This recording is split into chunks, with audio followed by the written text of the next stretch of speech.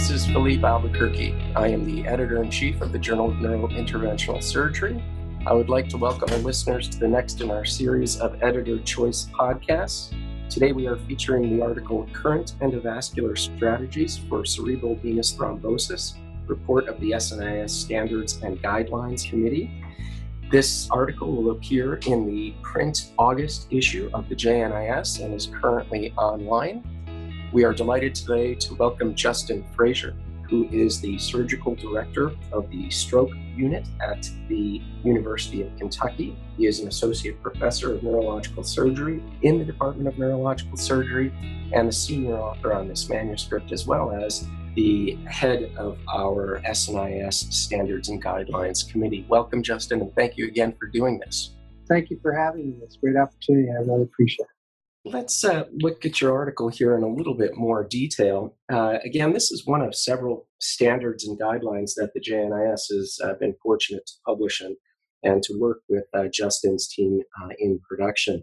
And I thank you for that as well. So, Justin, can you give us a brief synopsis of the manuscript and, in particular, discuss some of the challenges that your group had in putting together a statement on a relatively rare disease that, at least endovascularly, is treated through many different techniques? Yes, thank you very much. So, just to give a little bit of background to our listeners, the SNIS Standards and Guidelines Committee is tasked with continually looking at some of the hot topics and most important aspects of our field and trying to develop evidence-based guidelines, to try to guide what we do and how we evaluate disease. There's been a lot of emphasis in the last few years on ischemic stroke, hemorrhagic stroke, aneurysms, mechanical thrombectomy. And we have been working on all of that and continue to work on all that. But we also wanted to address some rarer types of stroke that we see. And in this case, we chose cerebral venous sinus thrombosis primarily because there have been a lot of developments, a lot of publications in the last few years by different groups about how they are approaching severe forms of this disease endovascularly. And so this was a chance to really try to gather that evidence together to provide a document that would briefly go over some of the presentation, the risk factors, the basics of diagnosis and treatment, but also quickly move into a discussion of what's out there with regard to endovascular therapy. It is a little bit more of a challenge than our typical guidelines documents because in many cases, so for example, mechanical thrombectomy, there are innumerable at this point randomized controlled trials, so there's a lot more strong evidence. Whereas with something like this, as you said before, the disease itself is more rare, and so we really have to be careful about how we interpret the data, and that is reflected in how we weigh the evidence in our recommendations. Yeah, that is very clear in the manuscript up front, and I think very nicely done. You mentioned as well that the risk factors and symptoms of this relatively rare disease are also quite diverse. Can you discuss in a little bit greater detail your algorithm for the diagnosis and management of cerebral venous thrombosis? Right, and I think what you're referring to is we have a figure in the paper where our group tried to put together an algorithm for an approach on how to come at this disease as an endovascular specialist. This was developed as a collaboration. There are not randomized controlled trials to support particular algorithms, but our goal was to try to rope in all of the diverse presentations and risk factors that you see for this disease. And for example, you have the major risk factors include a number of variables: the infection, trauma, dehydration, pregnancy, oral contraceptives. We listed all of these in the manuscript, but it's important to think about these things when you're considering this disease. Those are symptoms that could be caused by a variety of different diseases. So that really does compound the difficulty. Yes, and the clinical presentation as well can mimic many other neurologic problems that we see every day. So things as simple as headaches and double and blurred vision, but then you can also have seizures, you can have papilledema, focal neurologic deficits. And so in many ways, cerebral venous sinus thrombosis is the cerebral vascular mimicker, if you will, in the sense that you mimic many other neurologic diseases. And so, in my mind, one of the main goals here is to draw attention to it, to put it out there and say, listen, this is a disease that mimics other things. And so it always needs to be in the back of your mind when you start to see a patient where the diagnosis isn't very clear from the onset. You know, a patient who, say, comes in with a young patient with a spontaneous hemorrhage in the cortex.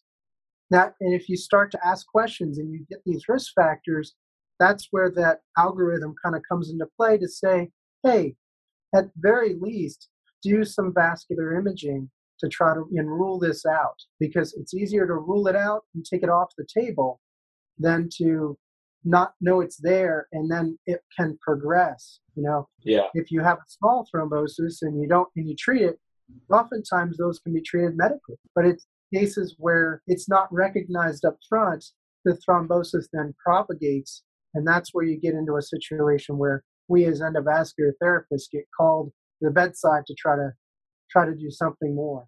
And that patient that rapidly progresses to coma, those patients are quite difficult to manage and often do poorly. So I agree with you that the sooner we can get ahead of this particular diagnosis, certainly the better for these patients. You discuss also, Justin, the myriad endovascular techniques that we use when we're literally throwing the kitchen sink at these kind of cases. Can you briefly summarize some of these techniques and what you think are the indications for one technique versus the other? What has been published really is, as you said, a myriad of different experiences. I think the goal with any of these techniques is the same, and the goal is to create channels, open channels through the venous sinuses to provide venous drainage and to allow the anticoagulation medicine to work, right? So there have been a number of techniques published. Some of the more common ones, obviously, are extensions of our experience with arterial thrombectomy, in the sense of using our traditional reperfusion catheters and stent retrievers to try to remove thrombus. You can use suction pumps to try to remove the thrombus. There are some other techniques as well, using fluid aspiration with things like an angiojet. Others have published a technique where you can inflate a balloon in the sinus to act as almost an anchor to allow you to remove the thrombus and move your reperfusion catheters back and forth. The reality is, any of these techniques, in the correct hands, when safely performed, can achieve the goal. And I couldn't really tell you in particular, is there one technique for this patient versus that patient?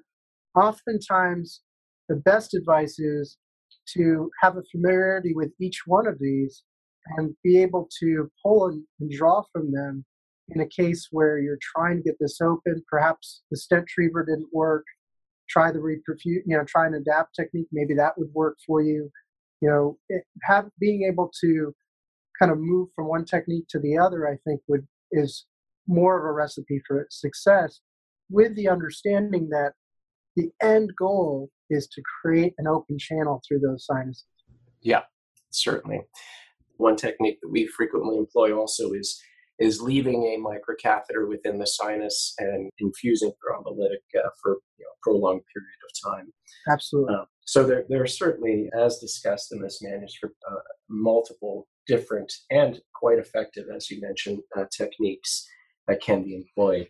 So, Justin, just quite briefly, can you then summarize the overall recommendations of the Standards and Guidelines Committee on this particular subject? Yeah, absolutely. I think first and foremost is keeping a suspicion for this diagnosis, keeping it in your mind. And then if it is in your mind in a particular patient, you want to get some vascular imaging. And we don't really have a recommendation as far as MRI and MR venogram. over CT venogram. I think the important thing is to do one of them. Um, Angiography can provide more information sometimes when non-invasive imaging, doesn't tell the whole story. Obviously, for medical management, that's very important to this disease, and being being able and willing to institute rapid anticoagulation and maintain that protocol is important. There is some evidence that you may want to or need to employ techniques to control ICP. For example, decompression, surgical decompression can be helpful to at least abate the side effects of swelling and edema until the disease can be brought under control. And then finally, being able and willing and savvy with endovascular treatment techniques, again, whether they be placing microcatheters and using thrombolysis or mechanical thrombectomy procedures to try to reopen and create channels for blood drainage and to try to improve the cerebral venous drainage, at least in the short time until medicine can work. And so those are the main core elements of what we were trying to get at with this manuscript, and really try to bring the discussion about this rare disease to the forefront and remind our listeners and our readers and our membership and our others who are providers in this sphere about this disease and how important it can be. At the end of the day, what's special, I think, about this disease is that it can be extremely devastating with reported mortalities up to 40%. But with aggressive intervention, oftentimes the brain tissue is intact. It's not like an ischemic stroke where entire areas of the brain are damaged, but rather the brain is swollen, angry, and can progress to hemorrhage. But with aggressive therapy, you can often get very good outcomes.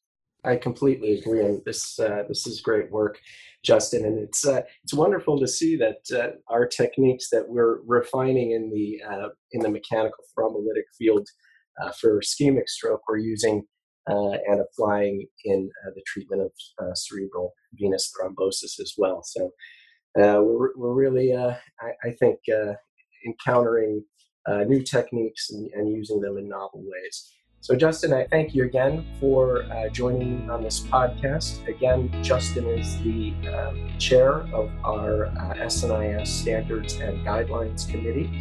His committee's most recent work, Current Endovascular Strategies for Cerebral Venous Thrombosis, reported the SNIS Standards and Guidelines Committee, will appear in the August print issue of the JNIS and is currently online. Thank you again, Justin, and continue with the great work. Congratulations. Thank you very much for the opportunity.